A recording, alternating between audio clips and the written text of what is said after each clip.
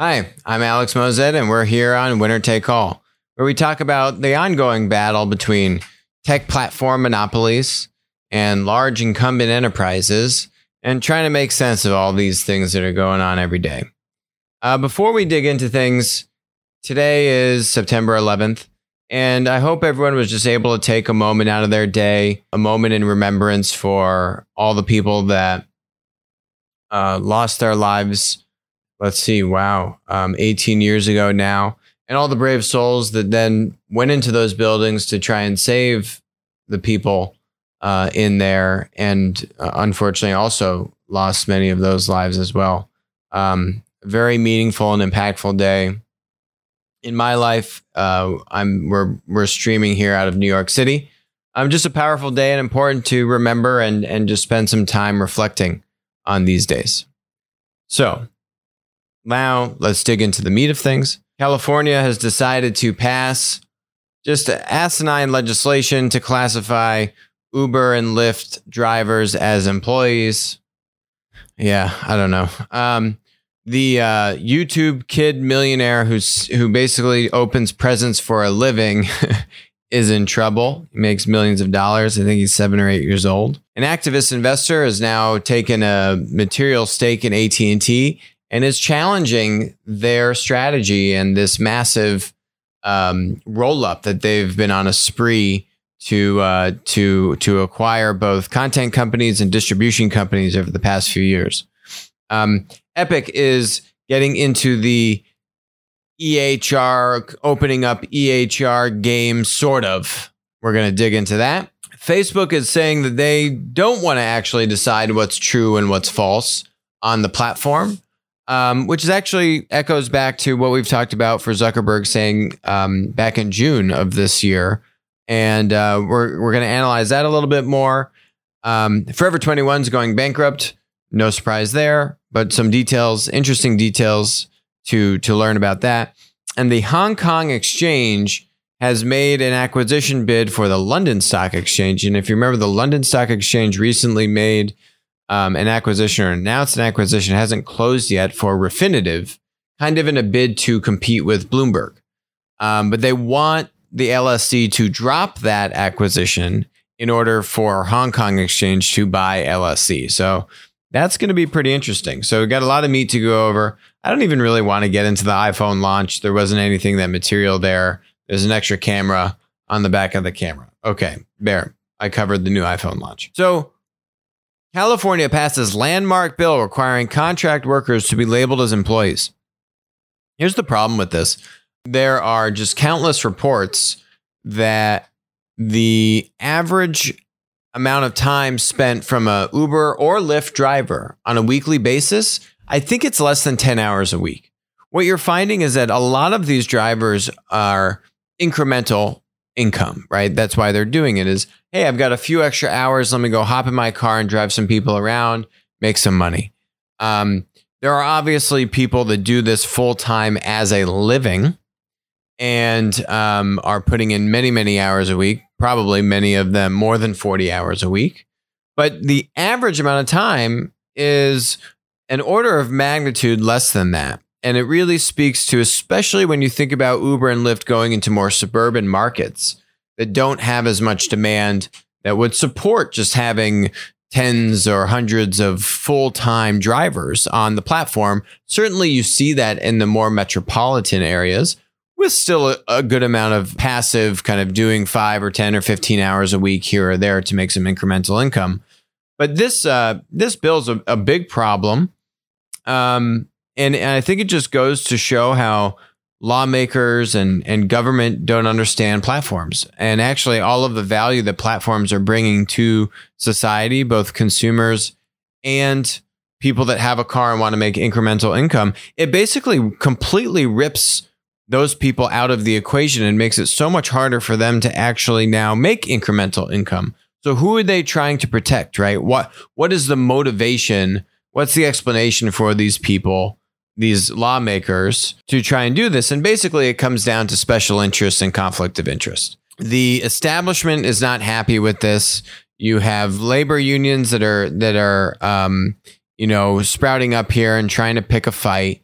And what the lawmakers are trying to do is basically cram. If you think about where did these two labor classifications come from, they are 50 plus years old. The idea of you're either an employee or you're a contractor. I would actually argue, if you wanted to do this properly, there should actually be a new classification of labor code for the incremental workers, doing things a few hours here or there in this gig economy, right? And then if you actually look at how contractor law is set up and employee, employer law is set up, actually neither of them conform properly to the structure that is taking place if you are, say, a gig worker putting in incremental hours, maybe in a few different jobs, or maybe you're putting in a few hours on Uber and a few hours on Lyft, right? And so obviously no lawmaker is going to champion creating a new classification of labor. And so then they just try and ram a round peg into a square hole. And it's unfortunate. And really, yes, the platforms are a loser here, and they're going to have to spend more money on legal fees, and they're going to have to try to challenge this. But really, the big losers here are the users, are the consumers and the drivers. It really doesn't make any sense here. And, there have been lawsuits sponsored by drivers to try and get certain rights and things like that. The problem is the issues that the drivers bring up in these lawsuits actually aren't covered by being classified as an employee, right? The biggest complaint that drivers have is two things. One, the fees that Uber and Lyft take from the drivers. And two, disciplinary action taken by the platform, right? So if you're kicked off and you're a driver, or if you get a low star rating, or if a passenger gives you a low star rating, what's the process to refute that?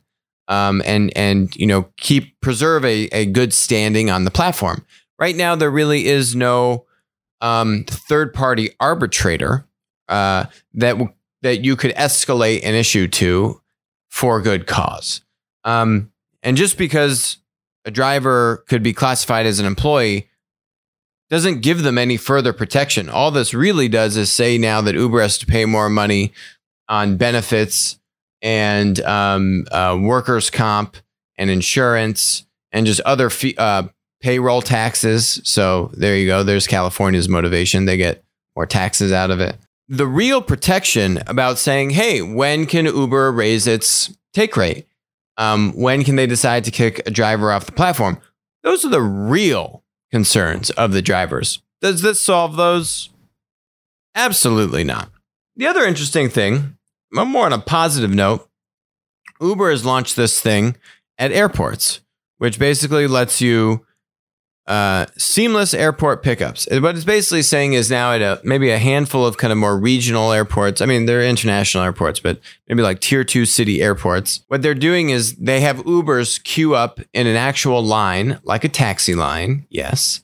And then you just get in the next Uber. You don't actually need to order the Uber and then wait for your specific driver to come and find you. You just go to the line. There's an Uber line of cars. You get in the next Uber. Boom, you plug in this code and voila, you're in your Uber. Everything else is the same Uber experience, but it's like getting a taxi. What's interesting about this, if you actually look at New York City taxis actually operate like platforms. Why is that? In New York, it's not true everywhere, but in New York, you need to own a medallion. So you would own a medallion. The medallions used to be selling at over $1 million a pop. Now I think they're around a couple $100,000 a pop. And a lot of banks have lost their shirts on having lent against these medallions. But I could have told them that 3 or 5 years ago they should get out of those loans. So anyway, you own the medallion, you own the car.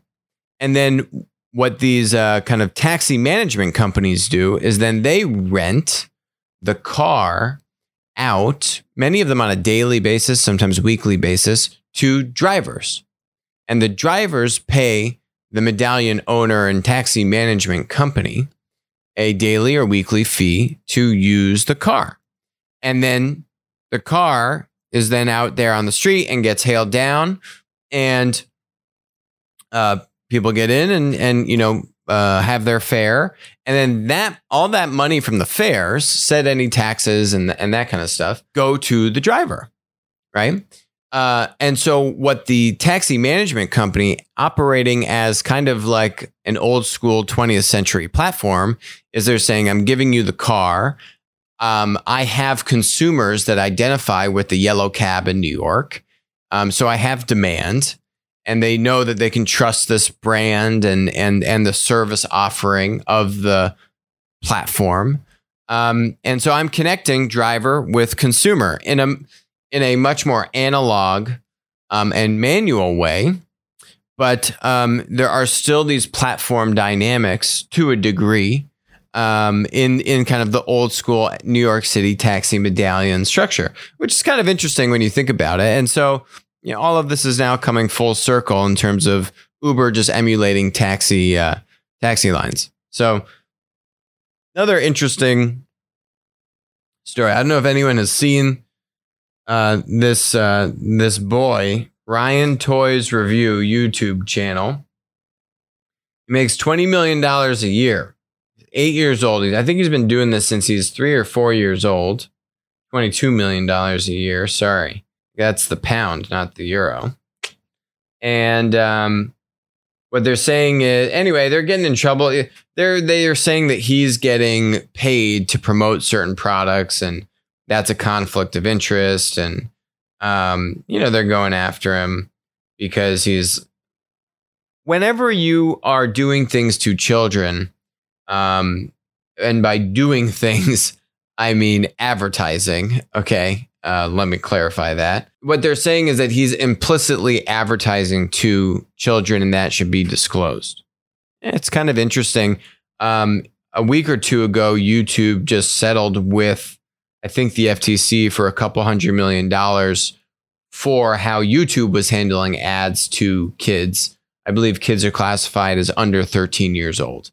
And now YouTube is spinning out YouTube Kids, a separate app, which will have much more strict policies around ads, what kind of ads can go in, how they're displayed, how that's all monitored. There are a lot of laws in the U.S. specifically around how you can advertise to children and how you need to handle their data and all these kinds of things. So there actually, I guess, could be something here. I assume they'll settle or just have a more clear disclaimer. If you see on Instagram, a lot of these Instagram celebrities, hey, this is a sponsored post. I guess, Ryan, you didn't do that clearly enough. But then again, Ryan, you're 8 years old. It's really your parents' fault. So keep making that money, Ryan, and playing around with toys, which is kind of awesome. I mean, you're 8 years old. You're making over $20 million a year. All you do is play with toys. I mean, that's the power of platforms. That's the platform era. Welcome. AT&T. So Elliott Management disclosed a $3.2 billion stake in AT&T, and is saying that they need to review all options are on the table. Basically, AT&T bought DirecTV for maybe $60 billion. They bought Time Warner, $108 billion. I mean, wow, did they overpay?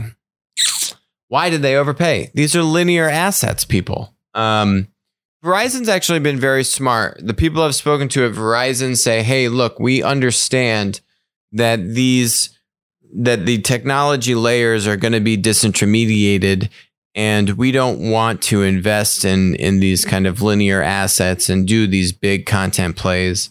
Verizon's deal with Oath was, $3 billion, and it's a drop in the bucket compared to $108 billion. And I'm pretty sure AT&T DirecTV was around $60 billion. Sorry, $49 billion. I mean, these are massive deals. And the problem is the synergies aren't there. What AT&T was trying to say was that they're going to be able to build an ad business around this stuff. Well, that hasn't panned out. Guess who's the number 3 digital advertiser in the US? Amazon. Not AT&T. Far from it. So again, it's linear business buying linear business. AT&T, if they wanted to, could roll out a extremely dominant content platform. Extremely dominant content platform. Think about all the user-generated content. Think about all the what YouTube's doing. When you get to 1 million or 2 million subscribers on YouTube, they actually plateau your account. It's actually much harder if you're a content creator on YouTube for you to get to 5 or 10 million subscribers. They do this purposely because they don't want you to have too much power, like PewDiePie, who PewDiePie and YouTube don't get along. So they kind of want to keep you in the single digit millions. And so there's a lot of content creators on content platforms that are maturing that would absolutely love to find alternative channels with huge audiences that they could go and create content for. They have the means to do it. They have at least, 1 million or 2 or 3 million followers already. And what AT&T via Time Warner has is the primo traditional media content. And as we saw with Twitch and Amazon last fall opened up Thursday Night Football to Twitch. And so what Twitch was able to do is go to its hundreds of thousands of live streamers and say, hey, come commentate on the game. And now if I'm a viewer, I can watch the game and then I can watch Ninja. Well, not anymore. You can't watch Ninja because he's not on Twitch anymore. But I can watch fill in the blank Ninja live streamer on Twitch commentate about the game. Barstool Sports, if they wanted to, could go onto Twitch and do their commentary about the football game while I watch the football game. Barstool right now, what they do is they post videos on YouTube of you just watching their reaction to watching the football game. And hundreds of thousands of people watch that stuff, but you can't watch the game in real time. You can just watch them reacting to it. But still, that gets huge audiences, right? So this is just one example where if you open up traditional media content to just say commentators who can now provide this commentary over the game, like Tony Romo. I love to watch Tony Romo commentate football games. Why? Because he can literally predict what's about to happen. Would I pay $1 a month to watch Tony Romo or Barstool Sports commentary while watching a football game? Absolutely. And you actually see this model with NFL Red Zone, which is basically kind of doing editing of the games and then providing commentary. Some commentary, lots of editing. But there are a myriad of examples to say if you open up traditional media and then you let this ecosystem of content creators just kind of co-create on top of that traditional media content, you now have unique content. You now have content that's going to be much more interesting to watch via AT&T versus via cable or some other kind of competitive distribution channel. Not even to mention these content creators bringing their own original content to your platform. But I think you could seed this in much easier ways, kind of along the lines of these co-creation models. So anyway, that probably won't happen because Elliott Management will probably get their way and force a review. And AT&T will probably concede and start to divest these assets. I mean, otherwise, Elliott's an activist investor, and Elliott is absolutely calling out these roll-up acquisitions that they paid huge premiums for. And I just don't see, I never did at the time. And if anything, the market's only gotten more competitive and more expensive. And now you have Disney and Netflix and, every other week there's a new player getting into it. And by the way, when AT&T did the acquisitions, all the senior management left. Richard Plepler, sorry, Richard, I butchered the name. Head of HBO, gone, right? You can go down the list. All the executives that were actually running these businesses aren't there anymore. So there's a lot of issues, both just in the execution of the acquisition. And then you had the head of AT&T's communications business step down somewhat abruptly in the past week. There's where there's smoke, there's fire. Normally, there's fire here. If AT&T wanted to do platform stuff, I think they could, and they could really do it because they have the scale and they have the content. But I don't think they have the kind of execution capacity to pull it off. Similar story with Epic. So I've been railing pretty hard on Epic and Cerner for the past few weeks here about these are the two dominant EHR companies, electronic health record companies. That's where all your medical records are stored. Between Epic and Cerner, they control 58% of the EHR market. So what Epic is saying is we're going to gather 20 million patients' records for medical research. Yeah, it's a step in the right direction. I don't know why they couldn't have done this 5 years ago. I don't know why this isn't already going on. Actually, this has already been going on. There are plenty of groups that have been doing this, maybe not at the 20 million scale, but certainly in the millions of patient records scale or tens of millions. I think it's a nice announcement, but are they trying to build a platform model? Are they really trying to let third-party developers build software and that software can be given down to the physician? No, this is much higher level stuff, right? This is kind of broad-based medical research. This is looking at things really at the aggregate level.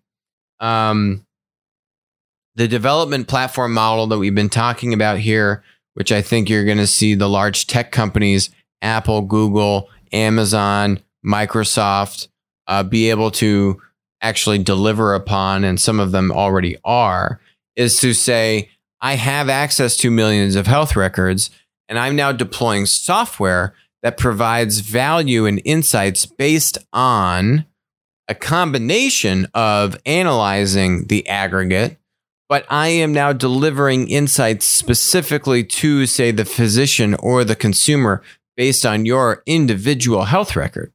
That's a completely different situation than this. This is just saying, roll all the stuff together, anonymize it, and let's do some really kind of large medical studies at the aggregate, very abstract level. It's not saying, how do I pinpoint value down to the specific medical record and then bring that down to the physician or to the consumer?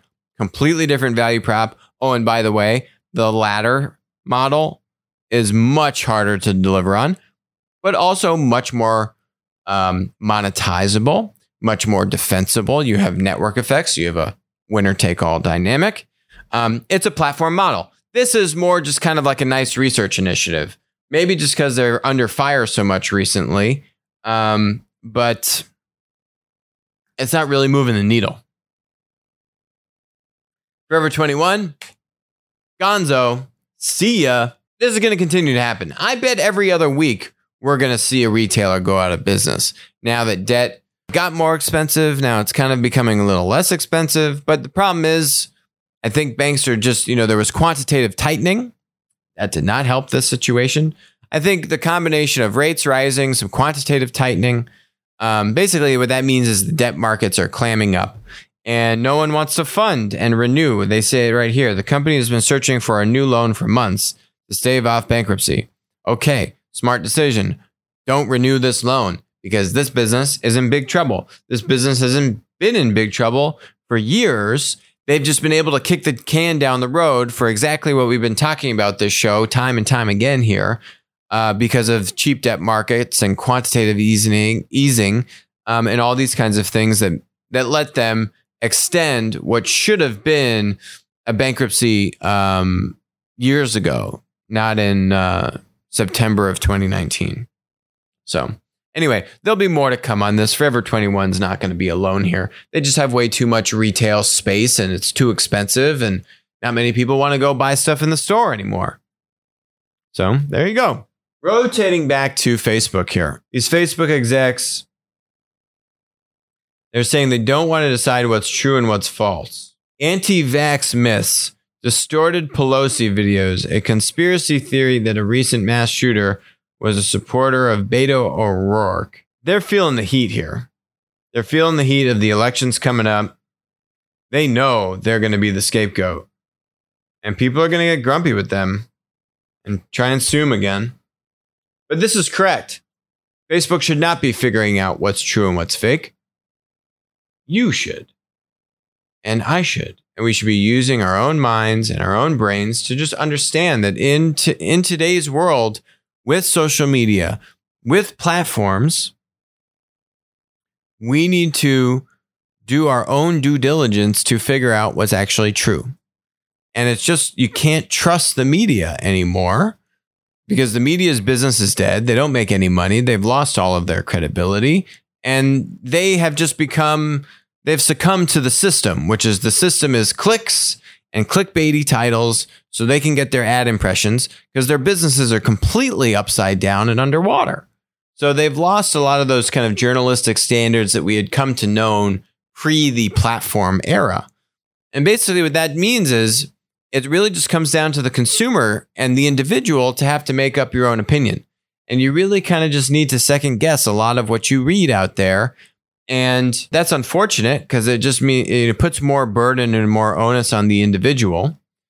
But there really hasn't come up with an alternative to figure that out. And Facebook isn't going to do it. A content platform isn't going to do it. This is a service, right? I think if Facebook were smart, what they should do here is let me go pay $5 a month to have a service provider that I trust.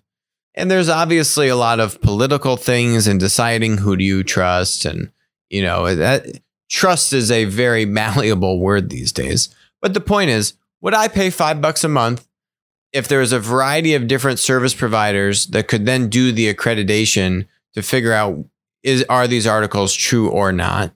And it's got to be a manual process, and you need just humans looking at it, doing the research and fact checking it. And then when you get into the nuances of it, then, based on your ideological beliefs, political beliefs, then that's what makes it so difficult to kind of say, oh, is this absolutely correct or false or so on and so forth. But Facebook's never going to be able to do this properly. Zuckerberg in June said that he wants to be regulated. He wants the government to tell him. All Facebook should be figuring out is what's harmful or abusive content, not what is correct or incorrect information. Nope, that's not Facebook's job. Facebook could then get a marketplace of service providers, and that could be their job, but you're going to have to pay them money because that takes real work. But what Facebook should be policing is what's harmful, abusive, or threatening content. And then you can remove that. You can penalize the users that are posting that information and sharing it and so on and so forth. What Facebook is explicitly asking to be regulated on is what are those boundaries? Where do we cross the line of free speech when taking down abusive or hateful content? It's just like saying there's a fire in a movie theater. And if you do that, you can be arrested and you can get in trouble for that because you're kind of harming the public interest, right? And deliberately deceiving the situation. So that's a conversation and a debate that the country needs to have. And the FTC and our regulators should be helping to lead that charge. Unfortunately, they're abdicating that responsibility and not getting into this for whatever reason, which is unfortunate. But this whole thing about what's true or what's not true, Facebook's never going to figure that one out. And they really shouldn't be. So Hong Kong Exchange. So LSE is in Plaid. They're in the index. They're in the ETF. They made this acquisition offer for Refinitiv, $27 billion. But now the Hong Kong Exchange is saying, hey, we want to buy you, LSE. LSE stock is up like 6% today as a result. But we don't want you to buy Refinitiv. These exchanges, London Stock Exchange, if you think about the NASDAQ, the New York Stock Exchange, these are all just exchanges. They are investment platforms. The NASDAQ, ICE, Intercontinental Exchange, which owns the New York Stock Exchange, London Stock Exchange, they're both in Plaid as investment platforms. Hong Kong Exchange is not in Plaid. So what is interesting is if Hong Kong Exchange buys the LSE will actually exit from Plaid, unless I need to check. I don't know, though, if the Hong Kong Exchange has the right reciprocity with U.S. exchanges and does the right amount of disclosures. I could feel like the what's going on with China and everything right now. It's a very interesting time for this acquisition bid to come out. And I feel like if I'm the LSE, I have a lot of reticence to go through with this just from the macroeconomic kind of country back and forth that's going on between China and Hong Kong, let alone then Asia and the West. So the last note on that is that I don't know what each one of these, whenever you do these Refinitiv acquisitions, right? There's a breakup fee. And what's interesting, what Elliott was saying about AT&T is that AT&T tried to buy T-Mobile. The breakup fee when the T-Mobile deal didn't happen, I think, was in the tune of like $2 or $3 billion. What Elliott Management, the activist investor in AT&T, said was that when AT&T paid that check to T-Mobile, T-Mobile used that to launch a lot of these new kind of digital initiatives that are, I guess, gaining ground on AT&T. I don't know what this breakup fee would be that the LSE would need to probably pay to Refinitiv. It's probably material, A. And then B, the deal is not guaranteed to go through with the Hong Kong exchange, even if the LSE divests itself from Refinitiv. And why that is because there's going to need to be regulatory approval for the deal to go through. Oh, and by the way, you may realize that Britain and the EU are kind of in their own little hullabaloo right now. So there's just so much unknown and gray matter in this thing. It's very difficult for the LSE to navigate. How do you turn down this acquisition, pay a breakup fee most likely, it's not being stated what that is, and then turn yourself over to basically an unknown regulatory environment? Does the EU make the decision? Does Britain make the decision? Who can then greenlight whether or not this Hong Kong deal would go through? And then if you're now owned by the Hong Kong exchange, what is the role of China and Hong Kong? And does that delegitimize the LSE and a lot of its Western clients and Western kind of trust and all the integrity that they've built? Literally, I think it's the oldest exchange in the world. So it's a landmark deal. It's a landmark property. Lots of interesting ins and outs with this. I'd give it 40%. I would say 40% chance it goes through. I think 60% chance it doesn't go through just because of all of these different moving parts and how to navigate that environment. But ultimately, the LSE is going to need to try and decide what is in the best interest of its shareholders. Does it go through with this acquisition, trying to go after Bloomberg and do this data play, or just get maybe acquired and pay breakup fees? I don't know. It'll be interesting to watch. That's it for us here on Winner Take All. Thanks for joining us, and I'll talk to you soon.